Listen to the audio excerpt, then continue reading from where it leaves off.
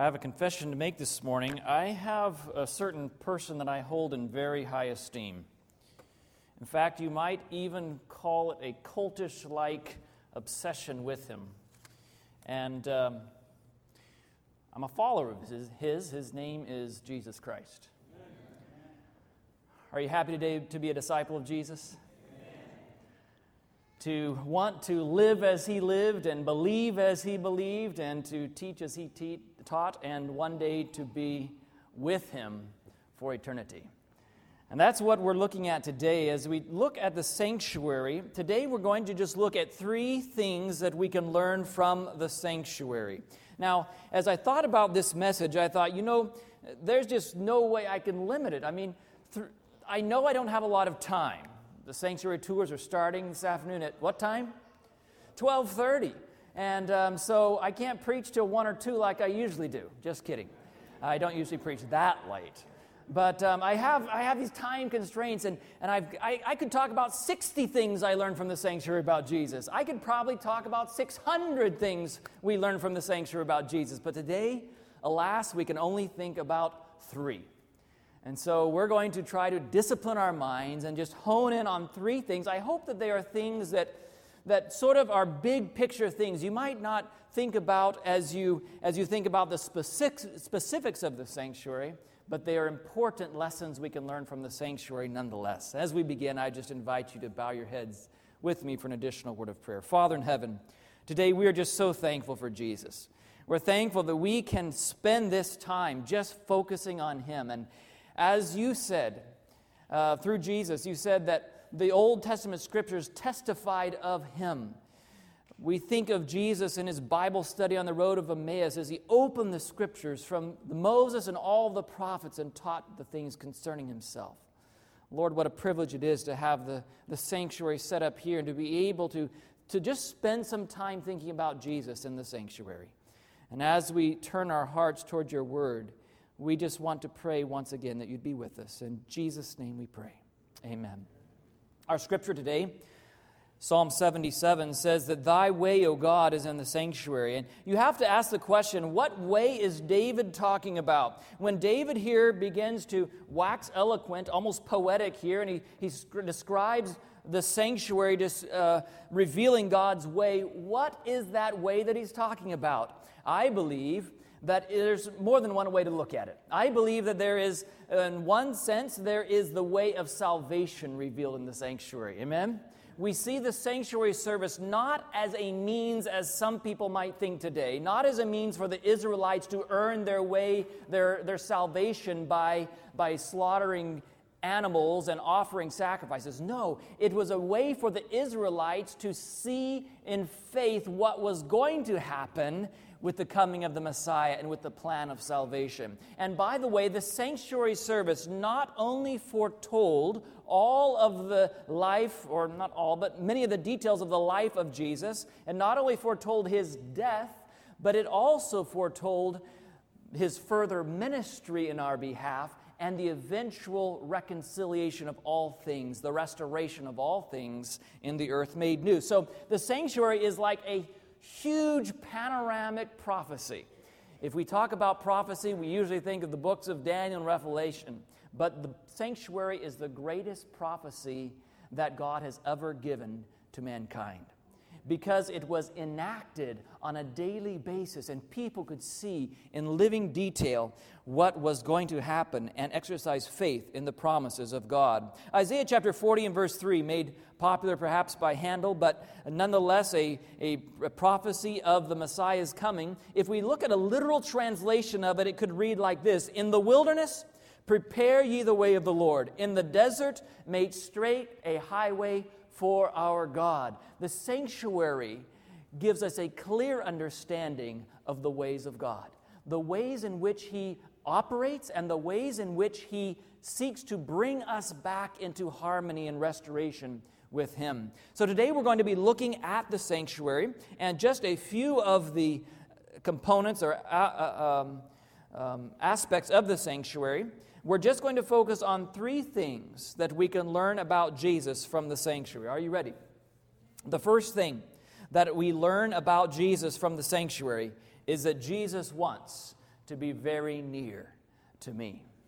I love that about Jesus, because as I understand it, Jesus is God. Amen? God is one, but He is three persons, the Father, the Son, and the Holy Spirit. And Jesus, as the Creator, He says, He spoke and it was done. He commanded and it stood fast. The Jesus that ordered worlds and created universes wants to be close to me. Now, if you just think about that for a minute, it will, well, for me at least, it trips some breakers. I cannot fathom. I can start thinking about how excited I would be if certain people who I respect greatly chose to come and spend time with me. Imagine somebody who you hold in very high esteem. Maybe it's a celebrity. I hope it's a positive celebrity. Maybe someone who's done a lot of good in their lives. Maybe it's someone who has a lot of power or influence because of their character and because of their choices they have made that are honorable and godly. And suppose if you were to imagine that person says, you know what? And you can insert your name in the blank here. I just want to come live next door to you. Is that okay? You don't have to tell anybody. I don't want the media out there, but I like to be close to you. Imagine how you would feel, and then try to translate that pitiful person's value and worth. Try to translate that into the Creator of the universe wanting to be near you. And yet that's what the Bible says. The very first thing we find about the sanctuary is that God wanted to be with His people. Exodus chapter 25 and verse 8. Turn with me there in your Bibles. Exodus chapter 25, verse 8.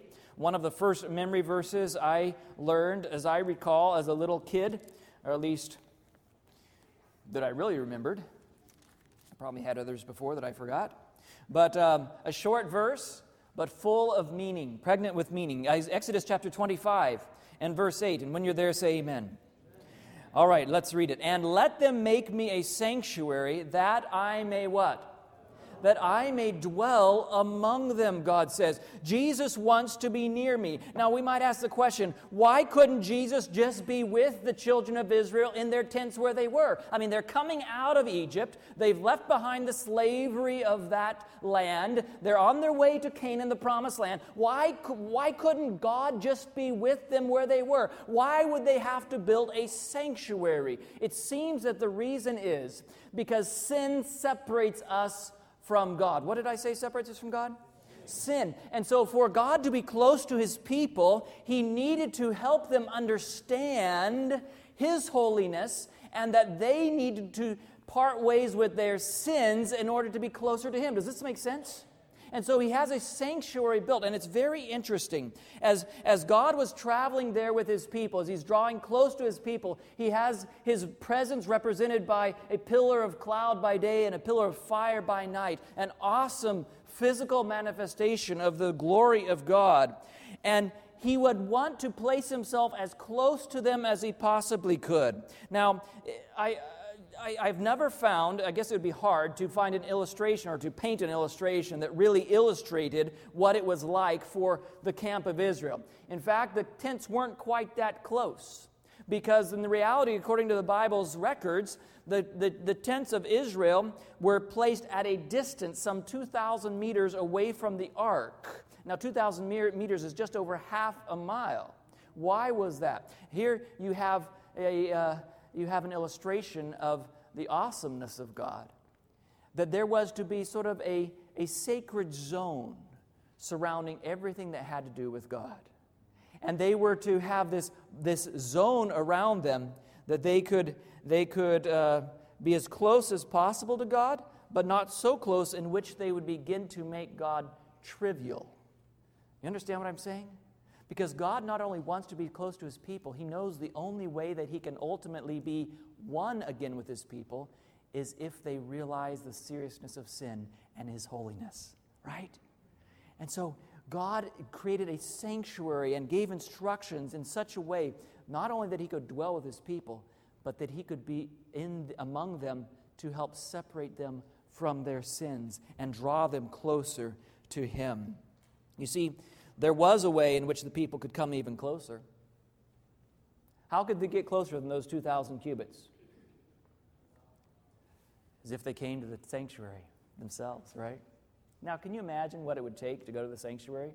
Of course, there were times when they just went to worship. There were times when they just went for activities or ceremonies. But the most common reason an Israelite would go to the sanctuary would be because what?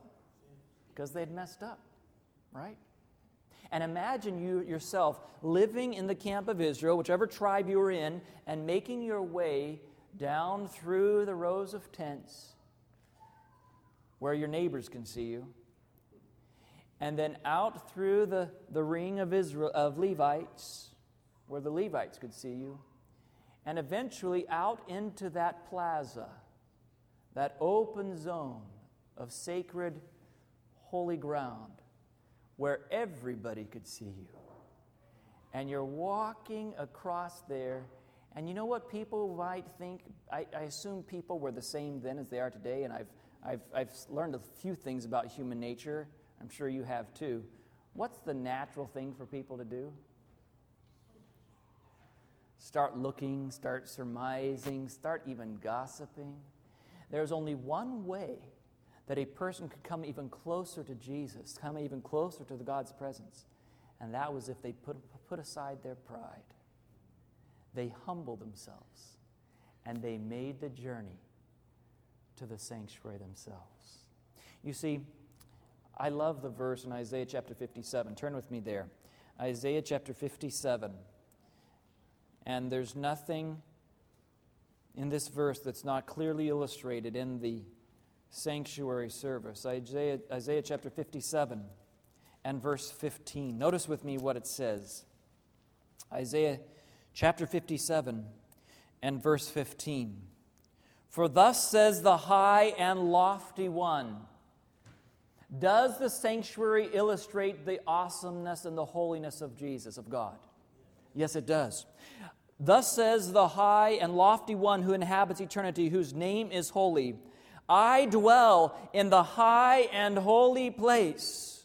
Oh, too bad for us. We're living down here, right? Aren't you glad that verse doesn't end there?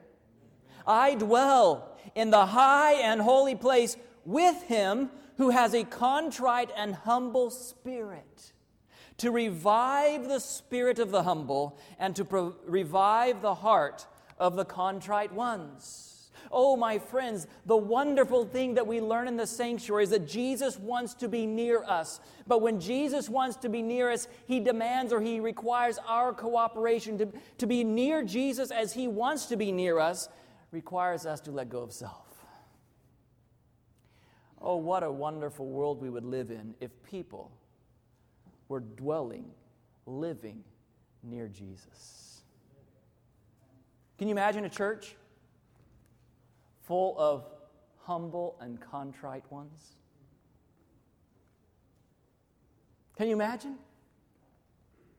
There would be no looking at other people and gossiping about what they're doing. Right? There wouldn't be no pride and I'm not gonna say I'm wrong. I'm not gonna confess. I'm not gonna try to make right. There'd be none of that. Because trying to get close to Jesus, we would all be accepting his change of heart and giving us, and he wants to give us a humble and a contrite spirit.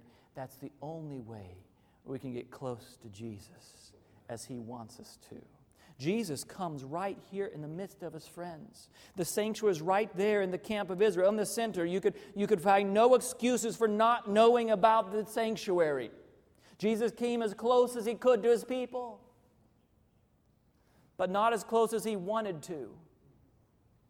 Because only with their cooperation could he be as close as they wanted to, as he wanted to. So today, friends, we might have Jesus right here in our church. The question is, are we approaching him in the spirit and attitude of humility? What does the sanctuary mean to us? It could be possible for me to be a Christian who believes in the meaning of the sanctuary, be an Adventist who believes in the meaning of the sanctuary, and yet be defying the teaching of the sanctuary in the way I relate to my fellow church member. The sanctuary teaches us. Jesus wants us to be very close. And he invites us to be very close. You see, humility is the antidote and the antithesis of pride. Humility is the willingness to say, I'm wrong. The humility is the willingness to seek reconciliation. How many families have been destroyed? How many churches fractured because of the absence of humility? And I want to say this morning, humility is not weakness. If you've never tried, by the grace of God, have a heart of humility with your brother or sister or spouse, then you might think that humility is weakness. But if you have, you know that the experience of a life of humility is a tremendous victory in the grace of Jesus. Humility should be a badge of honor, but the devil has so warped our minds that we think we have to protect our own reputation. We have to protect our own dignity or whatever it is. Listen, Jesus, the Bible says, made himself of what? No reputation, took upon himself the form of a servant, was made in the likeness of men. If it's good enough for Jesus, it ought to be good enough for those of us who call ourselves his disciples. Amen? Oh, I want to be near Jesus. I want to be close to Jesus. And Jesus wants to be close to me. The second thing that I learn about Jesus from the sanctuary is that Jesus brings order, and sometimes it's reorder, to my life. You see, when Israel was leaving Egypt, they were quite a motley bunch. They were a bunch of slaves. 400 years nearly of slavery had degraded them and changed their whole perspectives on life. Many of them were illiterate. There were some who weren't, of course, but a lot of them were. And it was difficult for God to try to bring order and organization to them. And in order to do that, he gave them the sanctuary. Now, the sanctuary did a lot of things. The sanctuary taught them the way of salvation, but it also just taught them how to live their daily life. Centered around their daily life was the sanctuary. The sanctuary was the center of Israel, of the camp. And so the sanctuary brought order and organization to Israel. And I want to just give you a couple of examples of how that would have taken place. For example, we find that if we study the sanctuary, we see that there were sort of a concentric rings or zones, you might call them, centered around the holy place. First of all, around the camp of Israel, you had the wilderness, right? And that was just, they were passing through the wilderness. There were the nations around and so forth. And closer in, you have the mixed multitude with their tents camped. They wouldn't have fit in any of the specific tribes. They came out of Egypt with the children of Israel. They were welcomed, just like the children of Israel, to make their way to the temple, and we'll look at that in a minute. But there were the mixed multitude, and they were pressing closer from the wilderness. They weren't just like the nations out there. They were actually traveling with the Israelites, and they were invited to be a part of them. Then you have the 12 tribes around the encampment, 3 on each side. We'll look at those in a second. And then inside those 12 tribes, you have the Levites in that plaza that I described to you, with that open area around the sanctuary curtains, around the courtyard. And then inside that, you have the court. As you would get closer and closer to the Shekinah glory, you would be progressing through these different zones. Inside the court, of course, was the tabernacle with the holy place, and ultimately the most holy place where Jesus himself was. And in this very, very organized, very strategic, very intentional layout that God gave to the children of Israel, he wanted them to have order and organization. On the east, you had the tribes of Judah. On either side of him, Issachar and Zebulun. On the south, you had Reuben, bordered by Simeon and Gad. On the west, you had Ephraim with Manasseh and Benjamin. And in front of each of their encampments would be their ensigns with the logos. Of course, these are just artist descriptions, ideas of what they might have looked like. But on the north, you have Dan with Asher and Naphtali. Everything about the camp was to be ordered and orderly. And everything about the camp was to be clean. From every soul, from the commander-in-chief to the lowest soldier in the army, was sacredly charged to preserve cleanliness in his person and surroundings. For the Israelites were chosen by God as his peculiar people. They were sacredly bound to be holy in body and spirit. They were not to be careless or neglectful in their personal duties. In every respect, they were to preserve cleanliness. Now, how do you teach a nation of slaves to be self-disciplined, to be orderly and organized? They're not used to doing things on their own. They're used to being told, right? And so God created this whole system and established a way where they could form habits. It was like a huge school really going on there in the wilderness, wasn't it? A training camp in order for them to be educated and in order for them to become more like the God that they were following and serving. And as they went through the wilderness, one thing after another God did to try to teach them the principles that he was trying to have them live by. For example, if you had been a slave and accustomed to working when your master told you to work and not, what would you do when you got free? You were out in the wilderness camping, going on a journey, and no one's there to tell you to wake up in the morning. What are you going to do? Students, if you're on home leave, you can tell me probably. Nothing wrong with sleeping in from time to time. But if you have a nation that sleeps in, what's going to happen? You're not going to have a productive nation, are you? You're not going to have an orderly, organized nation. So what does God do when he starts to feed them manna from heaven? You remember how he did it? He could have said, pick it up every evening. It's going to be there till midnight. So they could be out and then crash and sleep in. Is that what he did? No, it was there in the morning, and when the sun got hot, it was gone. That meant, friends, and by the way, it didn't last. You couldn't just be productive one day of the week and hoard it all because it spoiled, right? And so every single morning, if you wanted to eat, God was teaching them habits that would bring them success. Habits of orderliness, of regularity.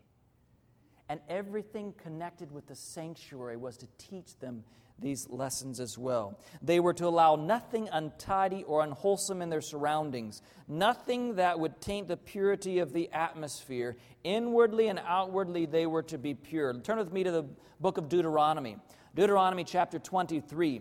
We're going to look here at Deuteronomy chapter 23, just one verse very quickly. God even cared about their sanitation, how they took care of their needs, and there was specific instructions given to the smallest detail about all of these types of cleanliness and orderliness details. And notice with me why. In Deuteronomy chapter 23 and verse 14, "For the Lord your God," are you there? Deuteronomy 23:14, "For the Lord your God walks in the midst of your camp." Oh, I thought he was there in the Shekinah glory.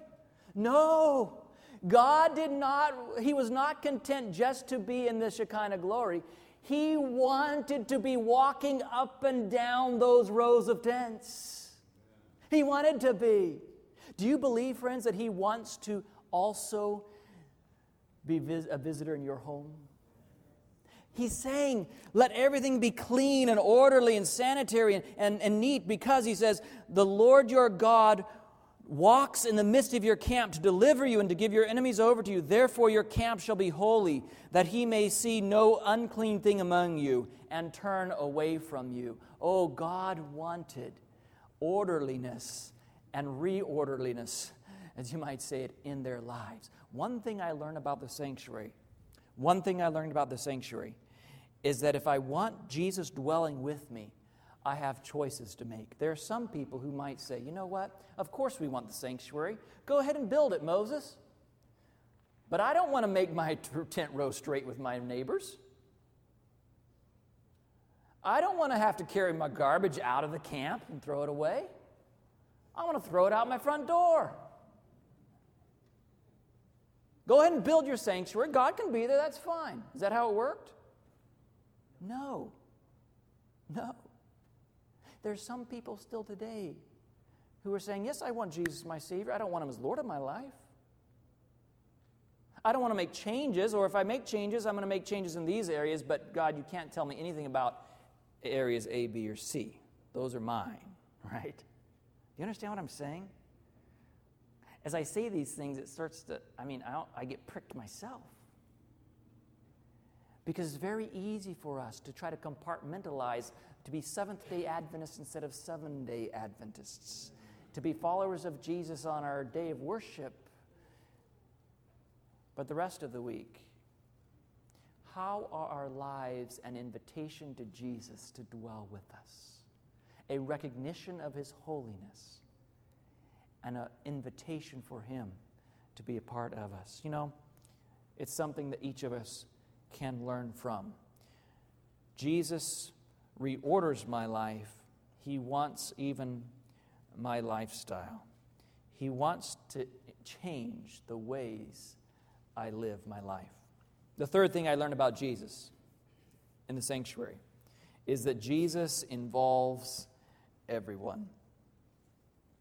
I love that in today's world. I love the fact that we have a Jesus who loves everyone and gives opportunity to everyone. There was nobody excluded from the experience of the sanctuary. The only person who might be excluded, listen to me carefully, the only person who was excluded from the service of the sanctuary was the person who excluded himself by his pride. The person who felt no need to go to the sanctuary. The person who said, I'm good enough. That person, you could say, was excluded. But that was their own choice. God did not exclude anyone from the experience of the sanctuary. Rather, God included everyone. Look with me at what the Bible says was possible. You see, in Leviticus chapter 4, we see the sacrifices that the priests and rulers would offer. We see also in Leviticus chapter 4 and verse 27, the sacrifices of the common people. Now, the common people, if we look at what that word means, it was really just talking about those of other nations. It wasn't talking about common people among Israel. No, it was anyone could come, because Israel was supposed to be a light for the whole world. Israel was supposed to be an opportunity to bless all the nations through the seed of Abraham. And so all would be invited if they were willing to be a part of the process. They would be invited. The commoners also could come and offer their sacrifices. There was no exclusivity. There was no denial based upon a person's ethnicity. But also there was no denial based upon a person's socioeconomic status. It didn't matter. Let's say you were too poor to have a lamb to bring to the temple. If you were too poor, you didn't have a lamb to bring. Look with me in Leviticus chapter 5. I want you to just see this here. As we look at it together, I want you to see how inclusive God is in the sanctuary. Leviticus chapter 5. And let's just read very quickly a couple of verses here. Leviticus chapter 5. And we'll read first verse 7. Leviticus chapter 5 and verse 7. This is God speaking to Moses. If he is not able to bring a lamb, then he shall bring to the Lord for his trespass which he has committed 2 turtle doves or 2 young pigeons, one as a sin offering and the other as a burnt offering. You see, my friends, Jesus did not want church. He did not want his sanctuary to be a club, a social club. This was not about what you had. That all was left when you went off into that plaza by yourself on your walk of humility. It didn't matter how much money you had when you came to the sanctuary. There was one God, and he was no respecter of persons. And if you didn't have the money to bring a lamb, if you didn't have those resources, it didn't matter.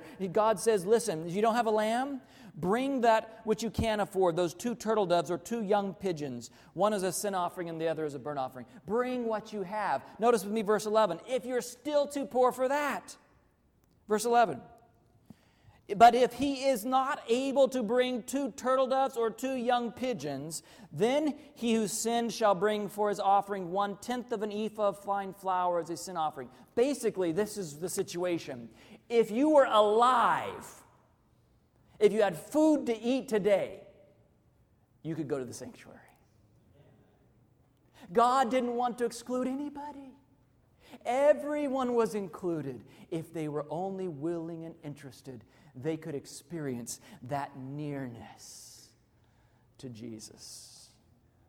Oh, I'm so thankful we have a God who looks down still today in 2013 and doesn't judge us according to who we are, what we have.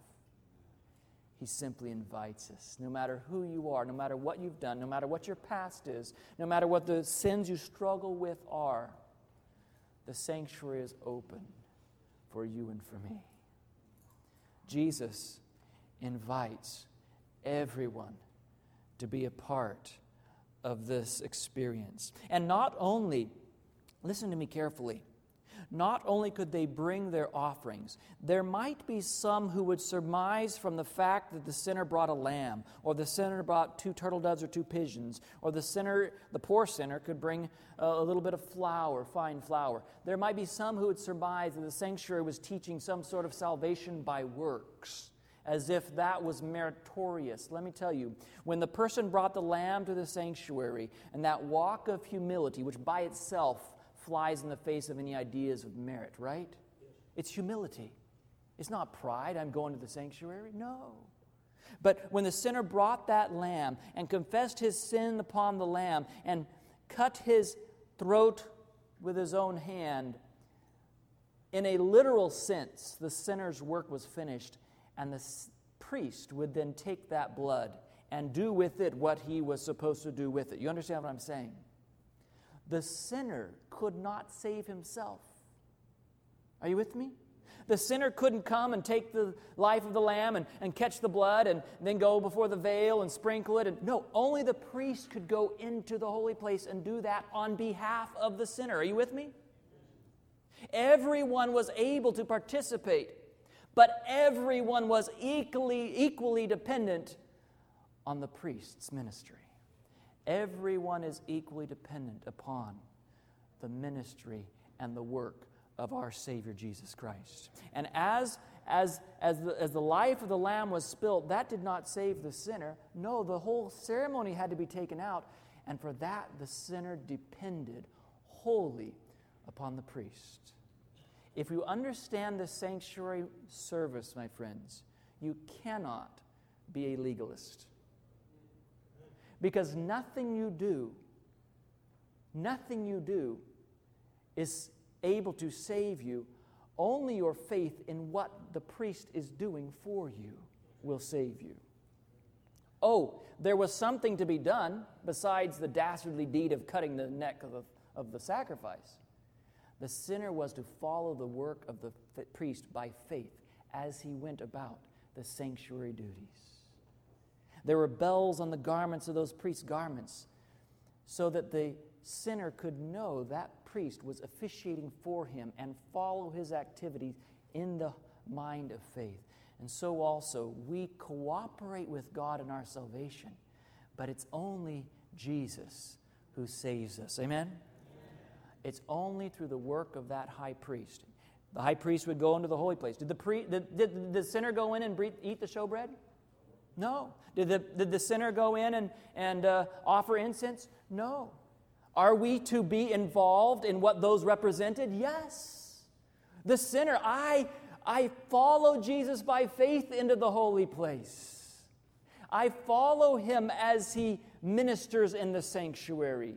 It's as I'm following him that I too am eating of the word of life, that I too am washed by the water of the word, that I too am a light of the world as he is the light of the world, that I too am offering my prayers to him as he mingles it with his righteousness. But it's all commingled with the perfect righteousness of Jesus. It's him and not me. I'm so thankful for Jesus.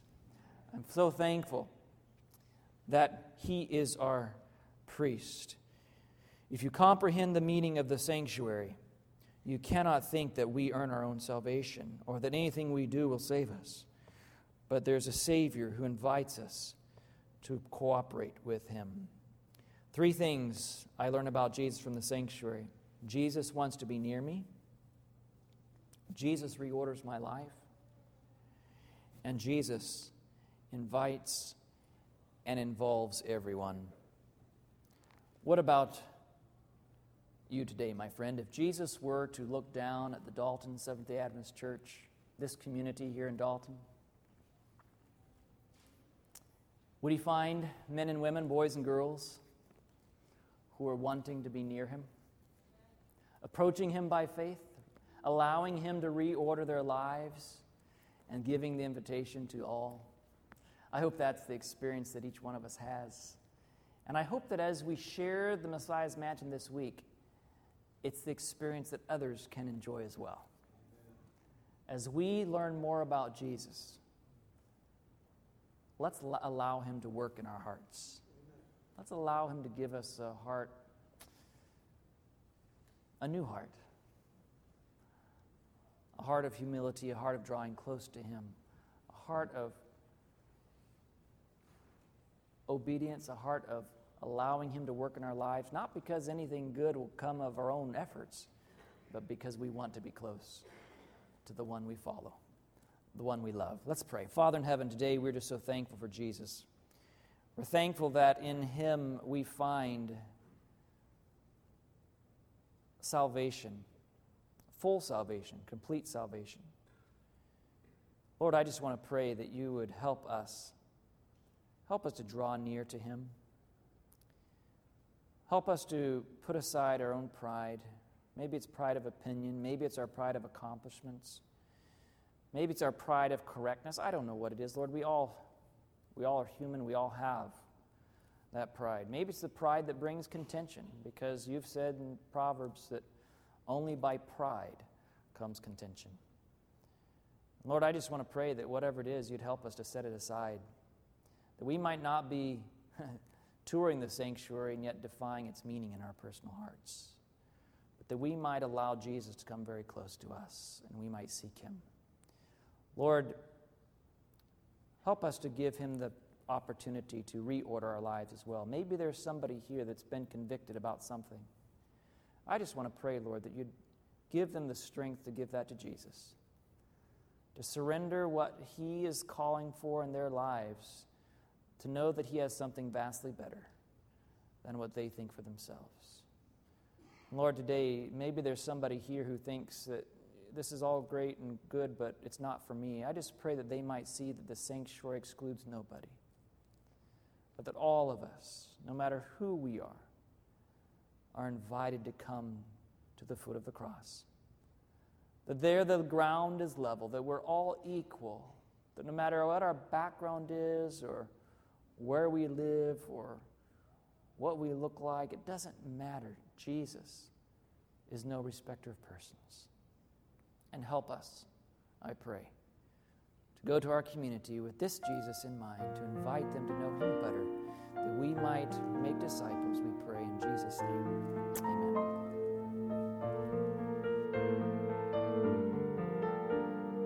This media was brought to you by Audioverse, a website dedicated to spreading God's Word through free sermon audio and much more.